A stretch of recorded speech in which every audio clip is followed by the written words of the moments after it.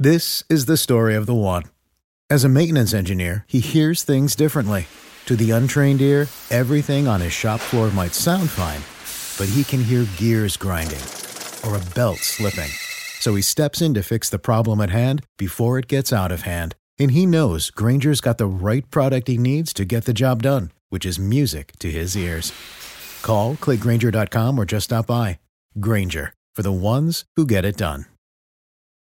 What's the easiest choice you can make? Window instead of middle seat? Picking a vendor who sends a great gift basket? Outsourcing business tasks you hate? What about selling with Shopify? Whether you're selling a little or a lot, Shopify helps you do your thing, however you cha-ching. Shopify is the global commerce platform that helps you sell at every stage of your business. From the launch your online shop stage to the first real-life store stage, all the way to the did we just hit 1 million orders stage. Shopify's there to help you grow. Whether you're selling scented soap or offering outdoor outfits, Shopify helps you sell. Wherever and whatever you're selling, Shopify's got you covered. Sign up for a $1 per month trial period at shopify.com/try. Go to shopify.com/try now to grow your business, no matter what stage you're in. Shopify.com/try. Welcome to Webcology. Webcology is the show that takes you into the deepest and darkest ends of the ecosystem on the internet. Our guides will take you on a journey into web marketing and bring you the experts and the information so that you can further explore the web marketing world. Now, here are the hosts of Webcology, Jim Hedger and Dave Davies. Hey everyone, welcome to Webcology on webmasterradio.fm. It is the 6th of December, 2018. This is Jim Hedger from Digital Always Media and Dave Davies from Beanstalk Internet Marketing.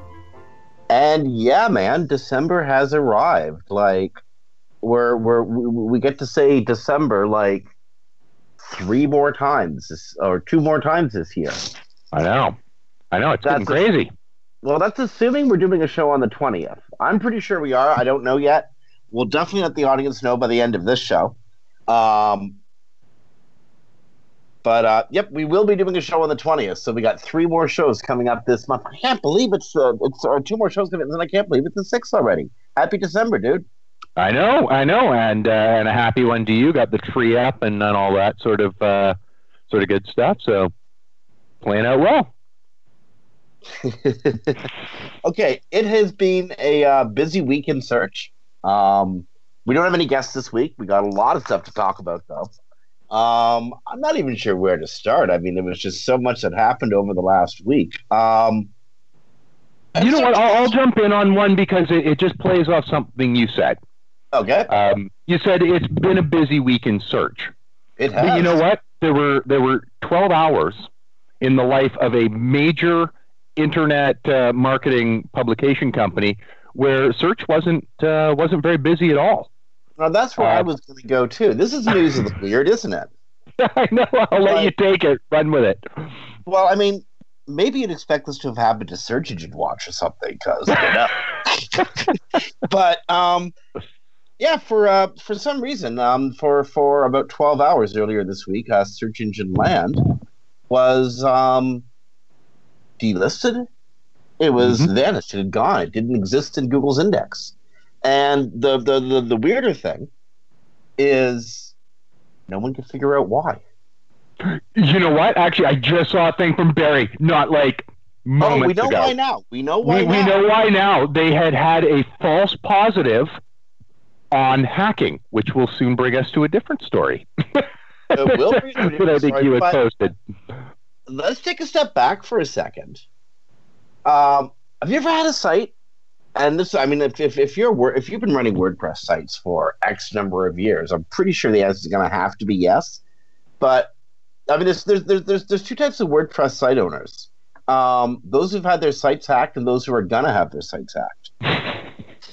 And these things happen. Just as it happens, Search Engine Land is published on a WordPress platform. Mm-hmm. And Google suggested said that it had noticed they'd been or thought it had been hacked. Like you said, Dave, it was a false positive. But a bunch of us run WordPress sites who have been hacked. Google just removed them from the index without any warning, without a letter, without Search Console telling them, without even the grace of a phone call. I'll tell you. What do you think? Yeah, the phone call. There's a precedent they don't want to set, isn't it? Call up companies. Well, that'd be a nightmare. Obviously this is a weird one. I had to immediately think of the.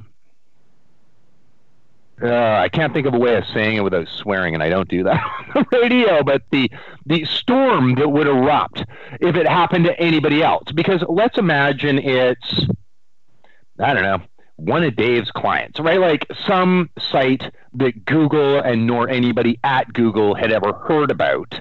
Mm-hmm. And where, I know some folks at Google, but not like Barry does, right? Not like that. Or maybe Search Engine Land's like founder. Yeah, well, yeah, good point. So I think about it. It cost them 12 hours, and they also have like a bunch of people who immediately told them about it. Like they found out about it on social media, right? So they were told, and I'm not telling any tales out of school. It was in something Barry had mentioned himself. No, it's there in print today. So there they go. It's all sort of, coming together for them. They found out fast. They have inroads there. Think about it from a layperson's. Like if this is frightening to me anyway. I was like, oh my goodness, I never even really thought of that until now. What if one of my clients had a false positive? How long is it going to take for me to get through there? And how long would it take you to necessarily even notice? I mean, I have clients with whacks of traffic where you'd notice really fast. But I also have clients where they don't have whacks and they don't, quite honestly, they don't pay me enough to go into their analytics every single day, right? Like I'll do a weekly pass and make sure everything's, kind of sticking there. But, But in this case, even if the webmasters over at Search Engine Land did go into analytics and into Search Console, they wouldn't have learned anything because there was no warning given. No, I mean, at least they might have seen there. I guess if they'd have to be viewing hourly to actually see it drop too, right? Indeed, yeah. Drop. So, that's a valid point too. They'd probably notice faster than the rest of us would, but, and I mean, they really won as well. Well, not won, but they have such a loyal following. Like I go direct to Search Engine Land. It's one of the few sites I can say that about. Right? I mean, Search Engine, there's a bunch of industry ones, but that about sums it up. That, Amazon, and Google are basically my entry points to the web, right? Or maybe Facebook as well. But there's very few sites that are like that. So they had that benefit of it didn't destroy their traffic the way it could some websites, right? I mean, it's most of their people are coming in regularly, know to look for them. If they don't see them, they'll find them, right? They'll know to look it out. It's not sort of first touch through Google. That's probably a convenient source, which actually that in and of itself is interesting from a publication standpoint. It'd almost be neat if you could turn off Google for a little bit and see how loyal are your readers, right? If you were whatever, Huffington Post, Fox News, whatever, right? Like pick one. I was trying to pick one on the left and right there, right? Like pick whichever one. If you could turn off your Google traffic, would it go direct? Then you have a loyal following. If you don't, which Search Engine Land clearly does. If they wouldn't, it'd be an interesting test. I'd always hate to, hey, robots, block it all. You're not going to do that, but that'd be interesting. I mean, that's really telling about Search Engine Land as a positive, is they discovered that their following and their readers are quite loyal because apparently it didn't destroy their traffic as much as you would think if you just removed that traffic source. No, it was replaced because people were still looking for them. So that I found interesting. That was one of the first things that ran through my mind was, how would they have found out that they were out of Google? Like, who goes to Google and types Search Engine Land? Right. Although I do remember seeing the Yahoo stats where people would go to Yahoo to look for Google, which must have killed the guys at Yahoo. I mean, that must have killed them at the head office there. Yeah, it's like how many people use the browser bar in Edge to find Chrome, right? Like, well, probably. You know what? enough people did that because Edge is dead, man. Microsoft is killing Edge, and guess what they're replacing it with? Oh no! What? I'm not kidding you. They're going Internet to Explorer. Get the crux of a Chrome browser to rebuild because Edge is so lackluster. I'm not kidding you. Huh. That's not surprising. You watch it. Go to Petri.com. A couple of days ago, they reported on it the first time, but watch for that. You're going to see a Chrome-based browser coming out from Microsoft next year. Good. If you can't beat them, join them. I did not know that. That's interesting news. That's going to be really interesting for, all of us, right? Because, now we all have like a new browser that we need to pay attention to. The thing I obviously like about that, and just food for thought for our listeners as well, is if it's essentially a Chrome-based browser at its bones, that should, fingers crossed, although leave it to Microsoft to bugger this up, that should make cross-browser compatibility slightly easier to deal with if its bones are the same. But we'll see what they do with that. I'm sorry, I'm with you on your leave it to Microsoft to screw this one up statement. I'm sorry. It's like, it's that part where they tried to make it proprietary. That's where they killed it. Okay, but we jumped off here. I'm sorry about that. We jumped off. Like, should Google just delist a site? Like if Google's explanation. Google comes out and says, look, if your site's been hacked and they've clearly defaced the front page, then yeah, we'll delist it because you don't want people seeing that anyway. Mm-hmm. But that didn't happen with Search Engine Land. In fact, Search Engine Land actually hadn't been hacked. It just been a false positive on Google's Hackometer. And they have a Hackometer. That's how they measure this stuff, right? Yeah. Somebody at Google just sort of opened up inspect elements and decided to act from there. I'd be really pissed off if I was the editors. If I was Michelle or anybody over at Search Engine Land, I'd be incensed. Like, and SEOs and webmasters should worry about this because again, where's the warning? How do you know? Yeah, and I think that's the bigger problem. And you know what? I say they should be incensed, kind of, except that their brand has been mentioned probably about 30 times on our show now. So I think they're going to make up for that in new branding, right? One of those sort of like pluses because we're all in the industry kind of talking about it, right? Because they are such a big one. So who knows? Maybe they'll grab some extra, some of our listeners who hadn't been to Search Engine Land. I hear there might be 3, now are aware of it and heading over there. I think it is a big concern, and unfortunately, I think it's one of those scenarios where there isn't a problem. Or where there isn't a solution. Sorry, there is a big problem, but where do I support Google removing a site? And I know the debate would be remove it or put up a great big warning. I think if you put up a great big warning, now Google's messaging is going to get skewed, like their own internal signals on what's going on is going to get skewed. You're going to end up dropping off eventually anyway. I think the onus, so I do support them dropping it.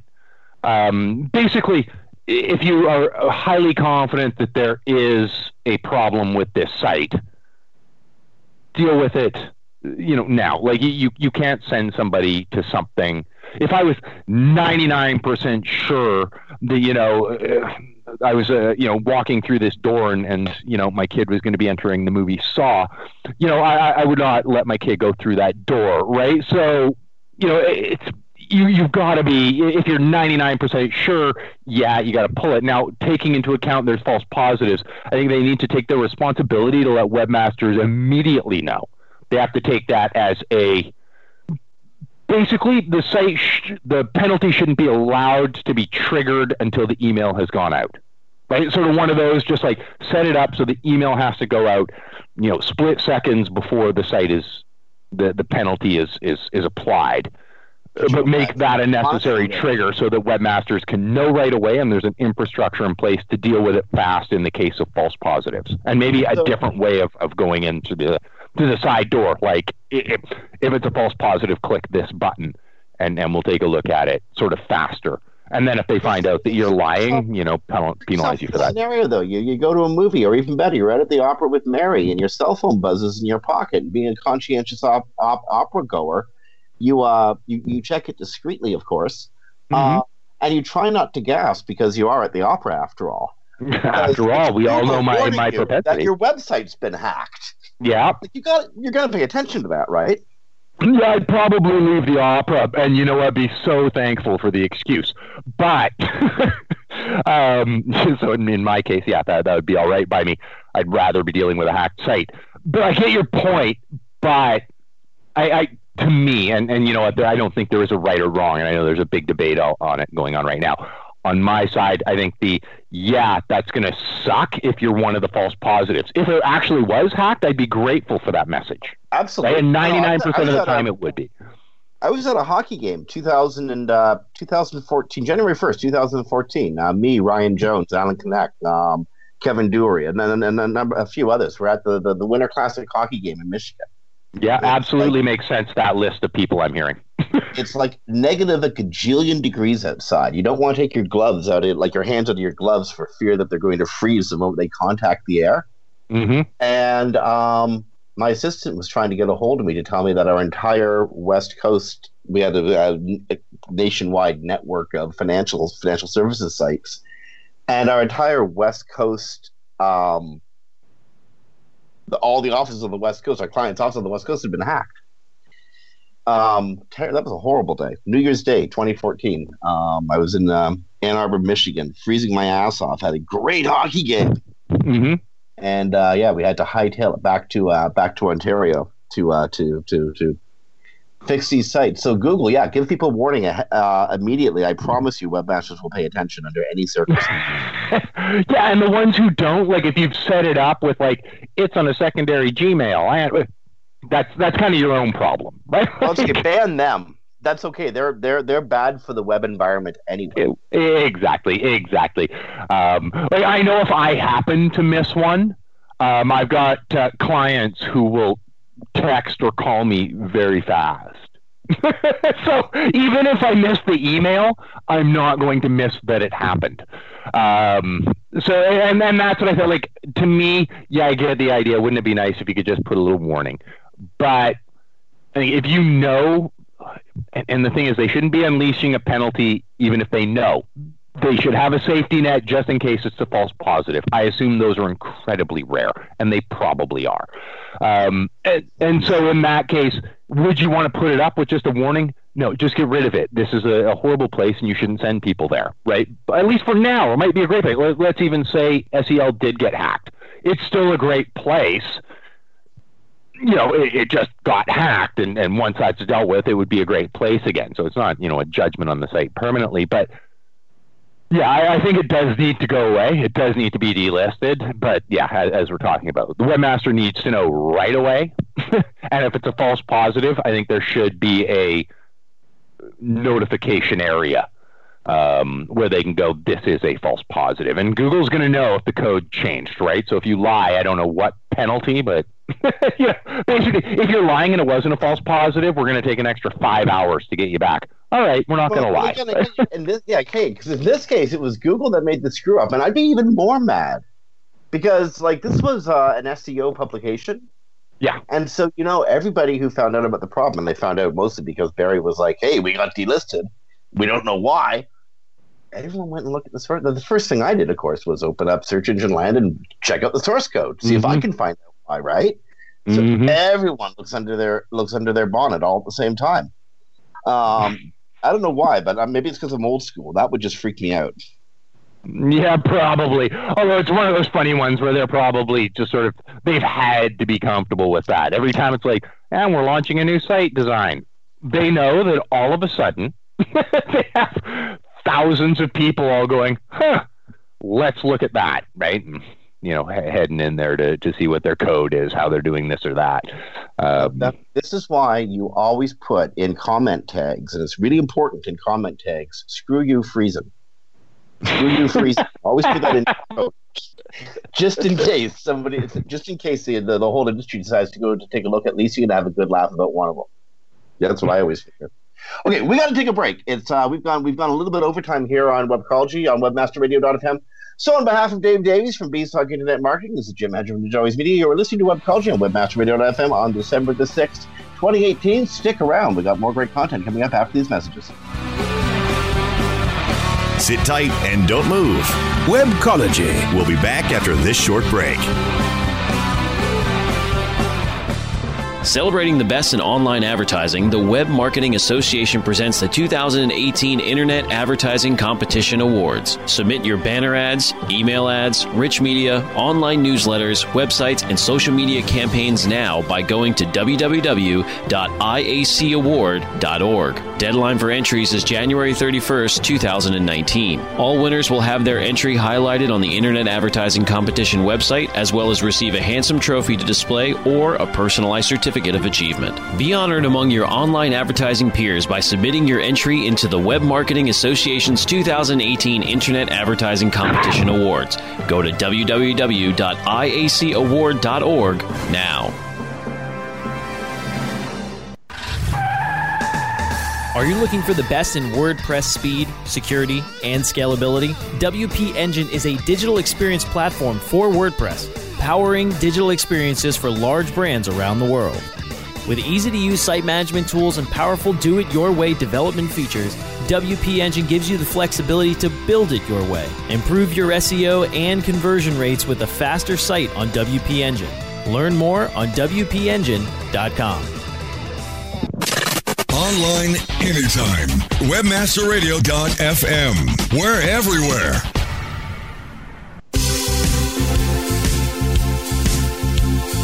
Commercials off.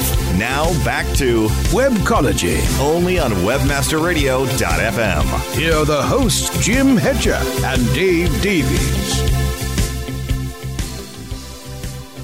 Hey everyone, welcome back to Webcology on webmasterradio.fm. It's the 6th of December, 2018. 19 more shopping days till Christmas, friends. This is Jim Hedger from Digital Always Media, Dave Davies from Beanstalk Internet Marketing, and been a bad week if you're we're going to jump from Google to Facebook really quickly, and if you work at Facebook, then one of those weeks. If you own Facebook or sit on the C-level, it's been a crappy week. You've been under siege, and probably rightly so. Dave, this is like watching Yahoo try to work its way out of its stock troubles. Like Facebook can't cut itself a break. Yeah. I only know loosely the stories you're talking about, the deals over data and that sort of stuff. And yeah, I hadn't actually likened it to that, but it's exactly right. It's just like, and I guess maybe that's why, like, I've had a couple AdWords campaigns launching and doing it. You saw me ranting about it yesterday, so I've been dealing with that, so a little more head down and off social very much. But I think I don't know if it is to you too. Is it just kind of getting numbing, the issues that we keep seeing? Here's the problem. Facebook, I use Facebook a lot, personally, for ranting about politics, yelling at the sun. But I use it a lot for work, for communicating clients' messages, building, being the sort of like the bedrock for social media campaigns. Mm-hmm. But my gut is telling me that my confidence in Facebook is slipping.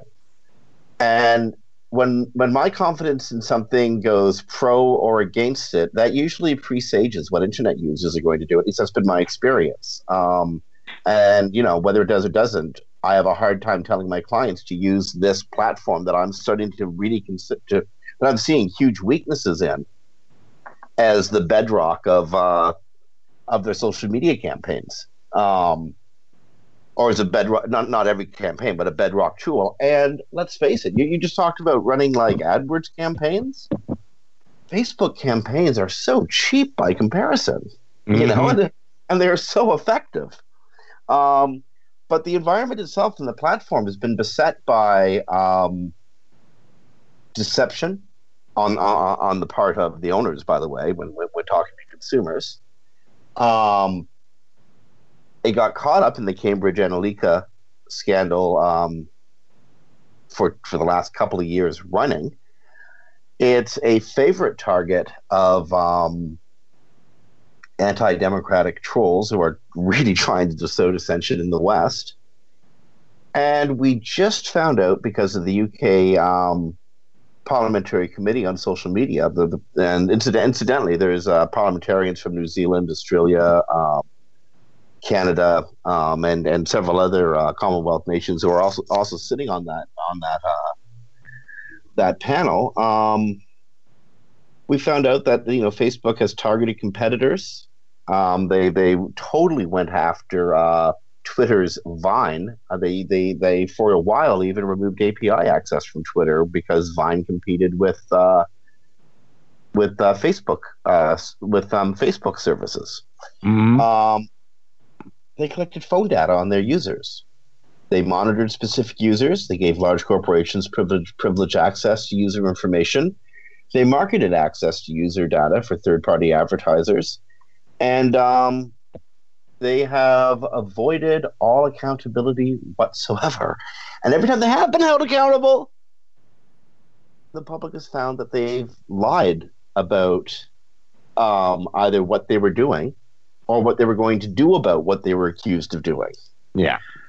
And all this information comes from Facebook's own documents, which were subpoenaed by the UK committee from Ted Kramer, the founder of a former startup, 643, which was Facebook was interested in 643 and was doing its diligence on them. So the owners of 643 collected a great deal of information about Facebook. This is not the Facebook has, what is it, like a quarter of the world's population have profiles on Facebook. Mm-hmm. So it's probably the most important communication platform in human history, and it feels so remarkably weak right now. Yeah. I think it is something that we as marketers, like, we can talk about it legally and ethically, and I think there's a lot of weaknesses there, obviously. Some of the things that the EU, it sort of found out, some of it was fine by me, some of it wasn't. But I think what we need to remember is what this means to, in my mind anyway, to different generations of users.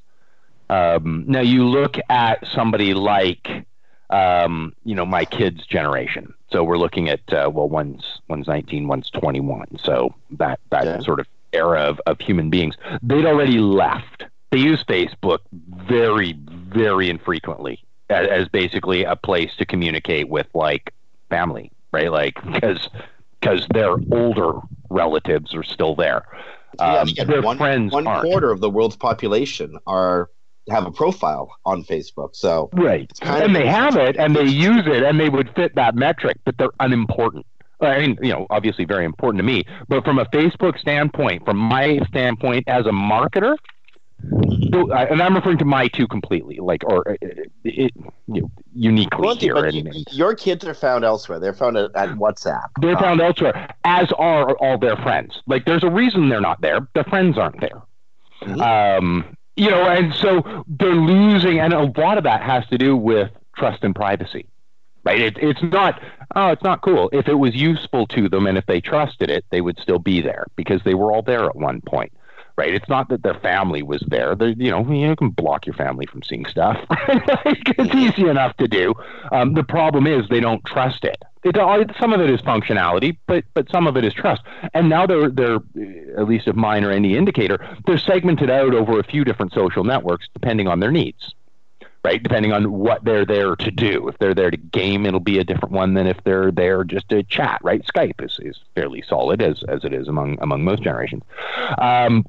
But that's something I think we'll want to pay close attention to as well, is who is leaving. Is my dad going to leave Facebook because of these privacy concerns?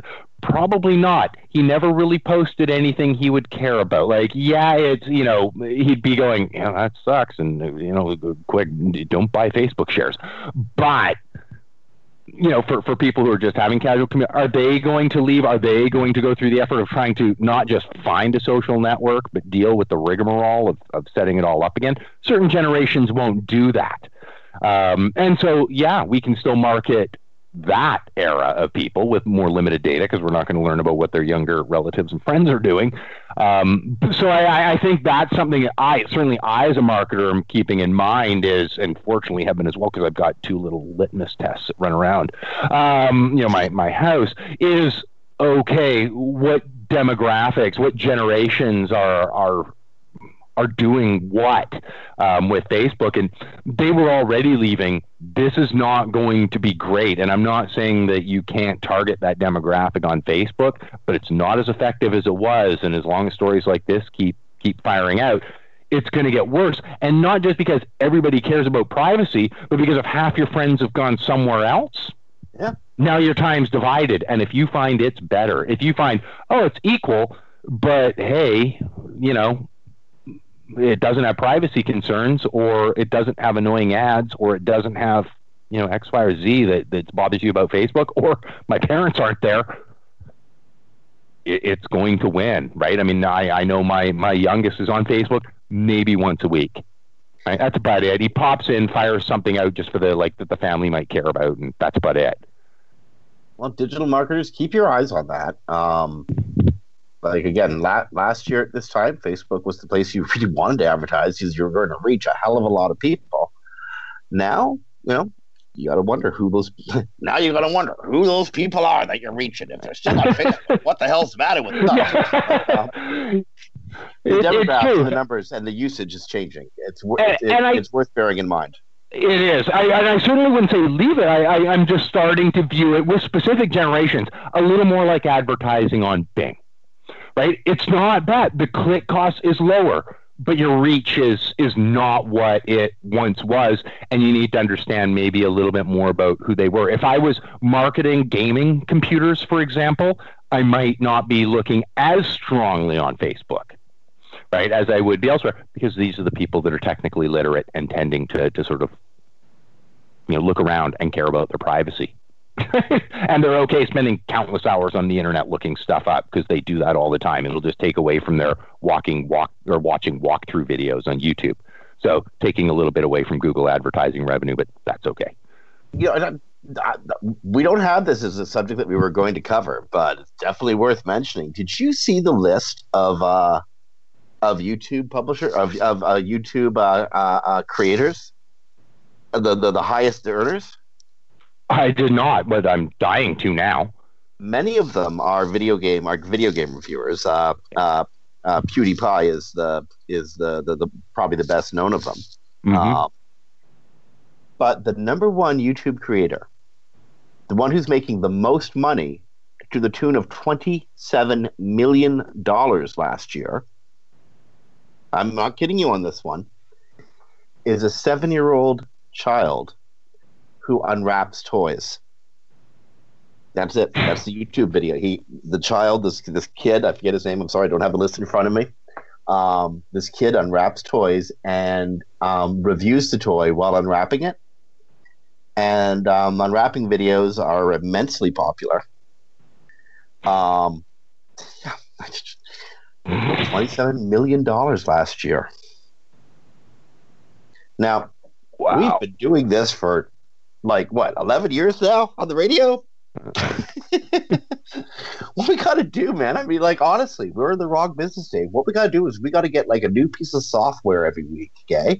And we got to download it because you don't get anything. You don't unwrap software anymore, right? And so you get to watch that little bar move on YouTube and just bullshit just talk about the software. And we'll make millions, dude, millions. Or maybe at worst dozens. Yeah, maybe we got your kids to do it because they're younger and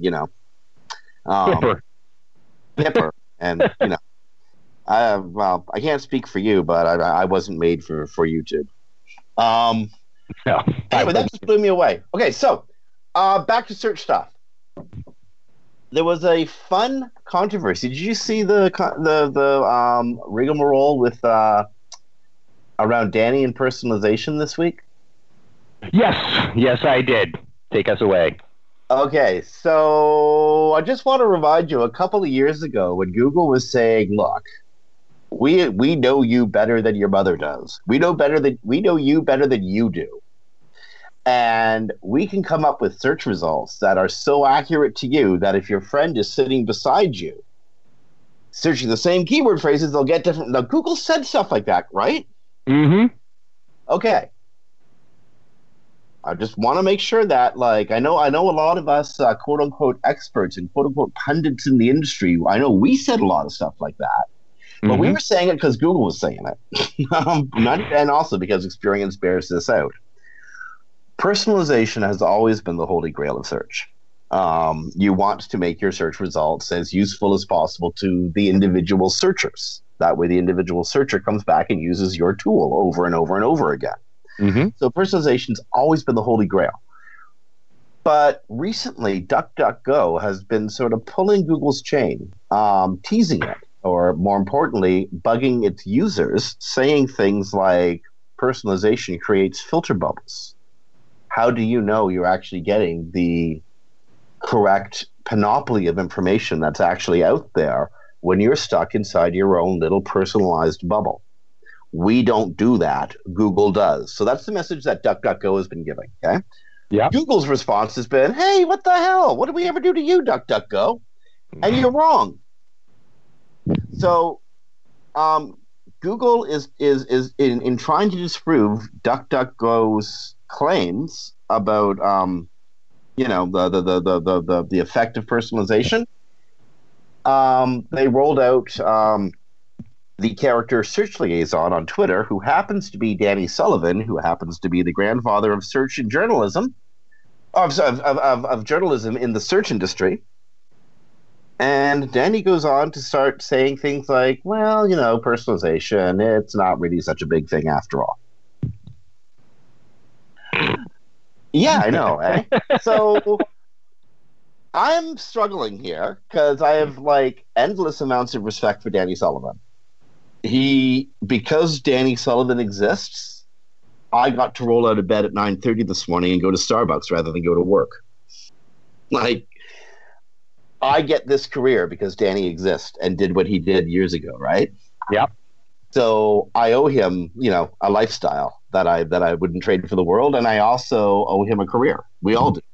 Mm-hmm. But I don't believe him on this.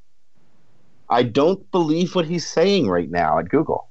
And that puts me in a weird space. Well, it does, but similarly to a story we were talking about earlier, you know what? I owe Mark Zuckerberg a lot of the friends I have now. Right? I became good friends with them. Now I've met them at conferences, whatnot, or kept in touch with me. I owe Mark Zuckerberg a debt of gratitude. With Mark Zuckerberg, have you? No, you know what? Valid point. Dan, we've sat and drank with the dude. Okay, fair enough. You're right. I mean, it is a little awkward, but he had to know that was coming, and it's our job, right? I mean, like it or not, and there's got to be people at Search Engine Land going, he started this, but our job is to take him to task now because that's what he would have done to us, and he did. Danny, Jacques Hughes. Yeah, it is one of those cases, and it's not that big a deal. It's not that big a deal and they could probably pull it out for X percentage of queries. Yeah, there's going to be a lot because we all use our phones for a huge percentage of queries is useless generic data. Well, not useless, useful in many cases, but generic data. What's the weather like, right? Okay, yeah, you can give this as a percentage of queries, but in what really matters in this bubble, and I think it is a really, really valid point and something we all need to be discussing.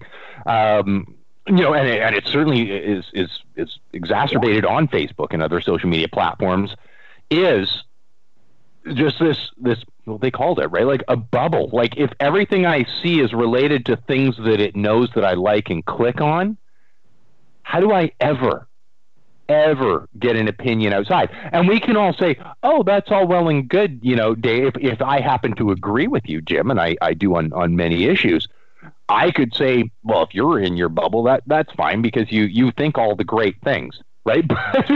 But what if I disagreed with you, right? Or I think about the people who disagree with me and go, but I want you to see the data that I think about, right? Like I think about climate change or something like that. It's like, okay, all those people that don't, I don't want you stuck in a bubble.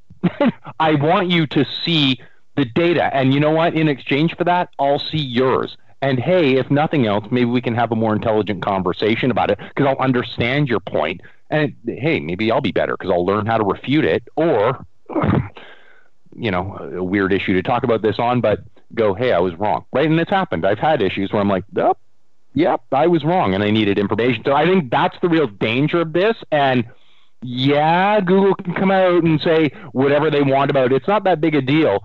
Because it doesn't apply to 80% of queries, but the 20% it does, or even 2% it does, are the most impactful queries that we should be getting a variety of different information sources.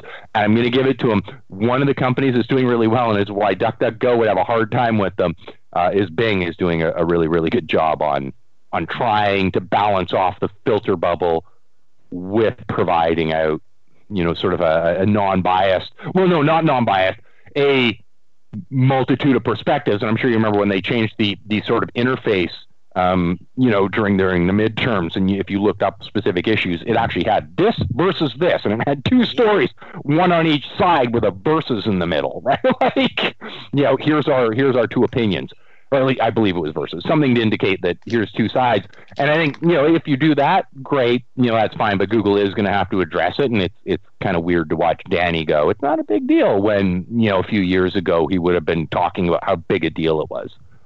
That's about the good. Okay, I got so much I want to say on this, but I can't do that right now because we are burning time, and we got to take a break. But I got so much I want to say on this. So I'm sorry, Danny. I don't want to leave you hanging with the Jacques Hughes thing, but you know what I mean. We'll get to that in a few seconds. So first, we got to do this commercial song by Anthony Davies and Beanstalk Internet Marketing with Jim Edwards Enjoys Media. You're listening to WebCulture on WebMasterRadio.fm. It is December 6th, 2018. Back after these messages.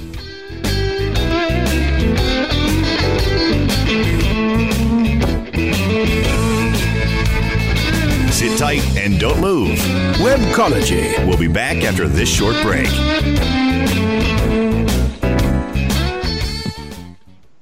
Ready to do a podcast for your business? Make that podcast elevate to enterprise level. Let webmasterradio.fm expedite and execute your podcast to build your brand and broaden your customer base. Webmasterradio.fm has worked with the world's biggest tech brands, Google, Yahoo, and Bing, and have worked with fast-growing brands like ShipStation and GoDaddy. Now it's your turn. Contact BRASCO at WMR.fm and rush your enterprise-level podcast into production at a very reasonable rate. Email BRASCO at WMR.fm.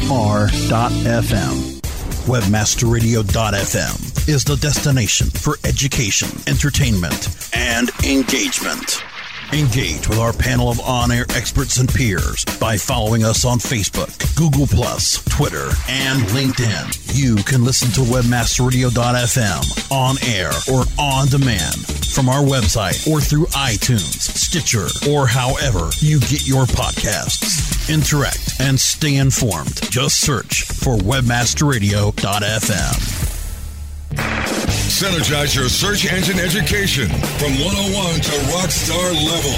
Only on webmasterradio.fm. We're everywhere.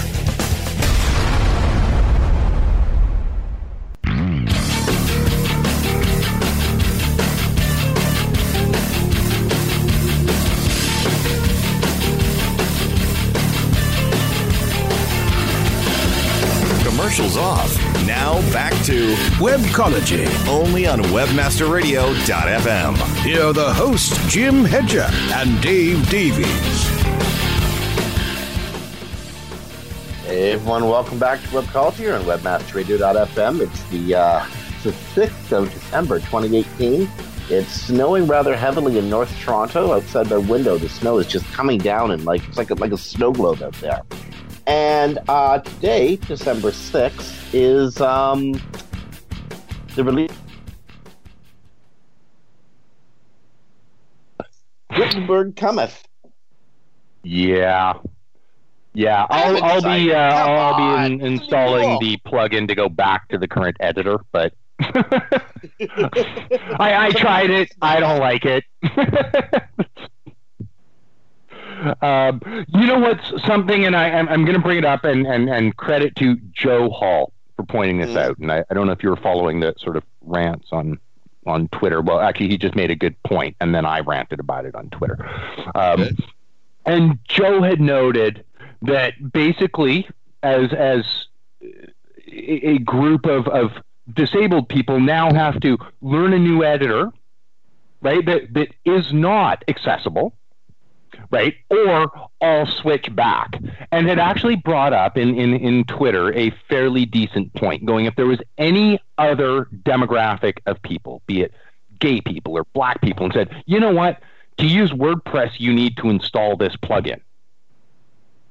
What would the reaction be? Now, he's not likening he's not saying, hey, all of us are, facing the exact same challenges. Certainly everybody has their own. But it was an incredibly valid point that I had, in my ignorance, never actually conceived of. And I think this is something that software developers like this need to take on as their task, is to actually understand that there are people that this is a great inconvenience for, and that may not even be able to just quickly switch from one to the other.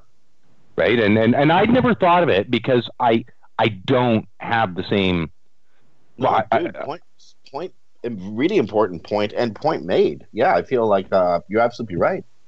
Yeah, it is. It was interesting. I never thought of it. I am going to switch because I don't like it, but that's an easy thing. I just get to decide what I like and what I don't.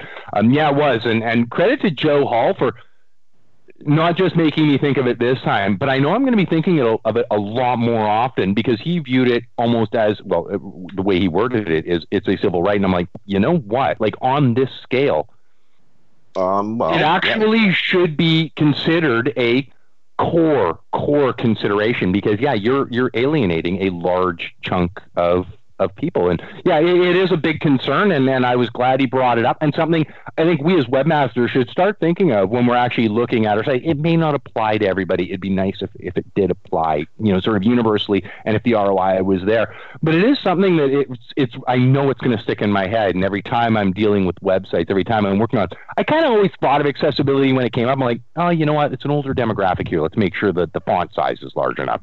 But it wasn't really a, okay, we need to make sure. And then I started thinking about it, and I went, to go with a marketing standpoint on what Joe said, it's in and of itself an incredibly valid point that relates to WordPress. But as marketers, if you're one of the few that actually makes your site accessible, even if it's to a smaller grouping of people, if yours is the only site selling what you have that they can get to and function on, that's actually a very large chunk of the pie because you get it all. Anyway, you actually probably wanted to talk about WordPress. I went off, as you can tell, I couldn't help but rant on that one, and I did on Twitter already, so I just thought I got it out of my system. Well, no, it is an important point. It's a totally important point to make. I feel like a complete heel for not having actually considered it. And I'm usually I don't consider myself a human rights guy, so yeah. I know. That's where I was just like, oh man, I'm a jerk. Well, I'm not going to go after that. I think WordPress 5 Gutenberg is coming. Get ready to update your WordPress websites. That's about 50% of you out there. Like it or lump it. Get ready to learn how to build in modular style, which again I'm still quite excited about. I think it's going to make SEO and rank and working on parts of instead of working on a whole page, you're going to be working on parts of a page. It'll be much easier in the long run. I'm quite looking forward to it.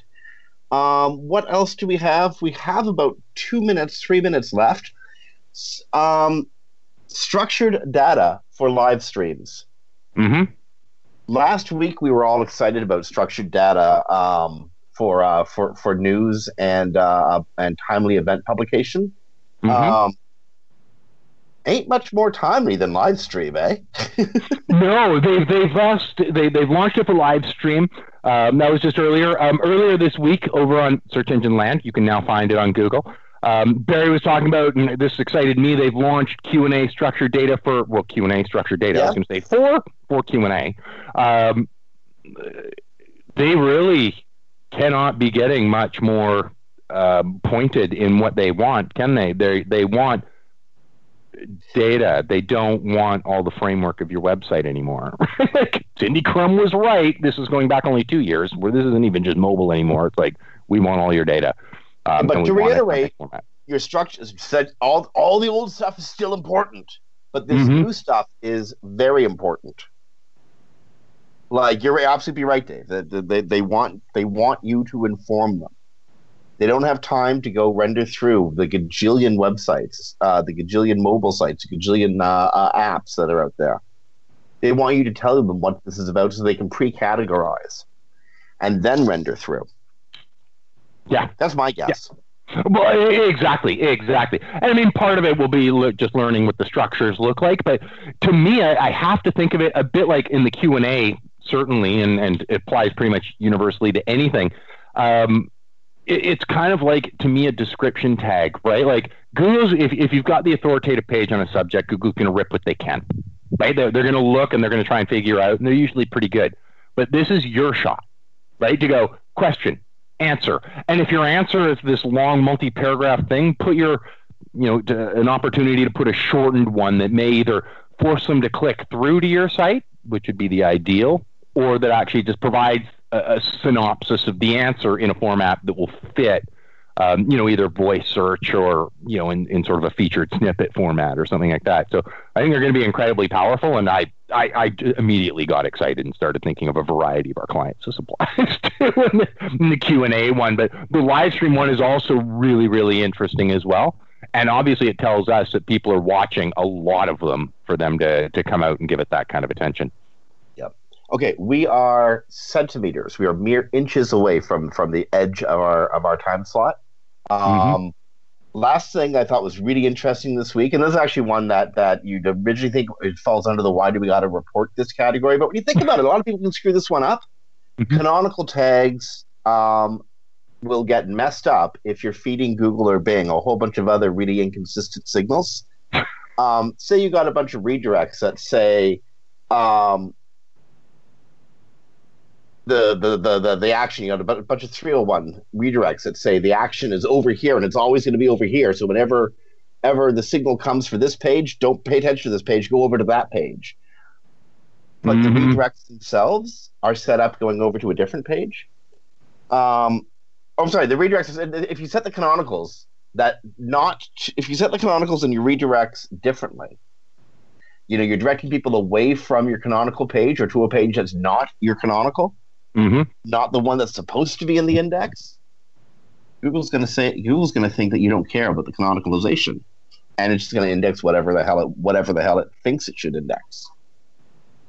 And right. Google will generally index where you direct it using the 301s. 301s trump canonicals. Right, and it's that spot of like they will assume you know best. So if you don't, like if you're sending them a message, they'll assume you know better. So if you don't know better. Well, here's what happens a lot of the time. People will put the canonical on a page, and then a year and a half later, they're going to make changes or move domains or go from HTTP to HTTPS or whatever, and they forget about the original canonicals they put on like a year and a half ago. Right.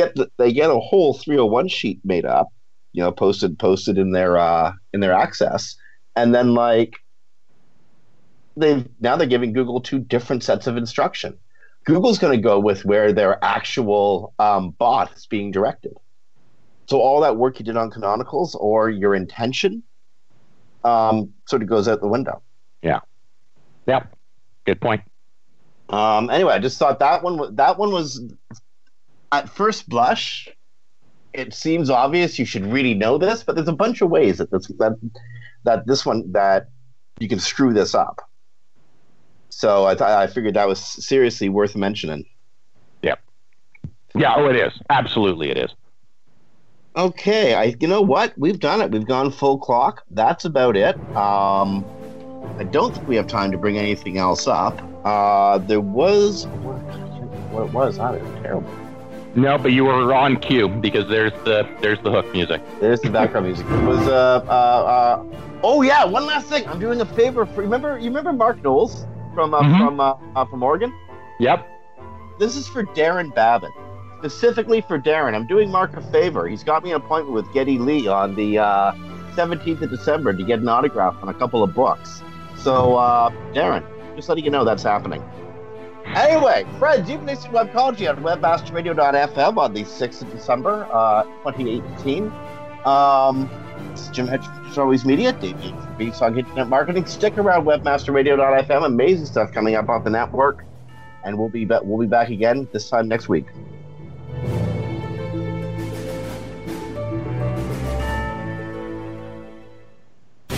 The opinions expressed on this program are those of the guests and hosts and do not necessarily reflect those of webmasterradio.fm's management or sponsors. Any rebroadcast or redistribution without authorized consent of webmasterradio.fm is prohibited.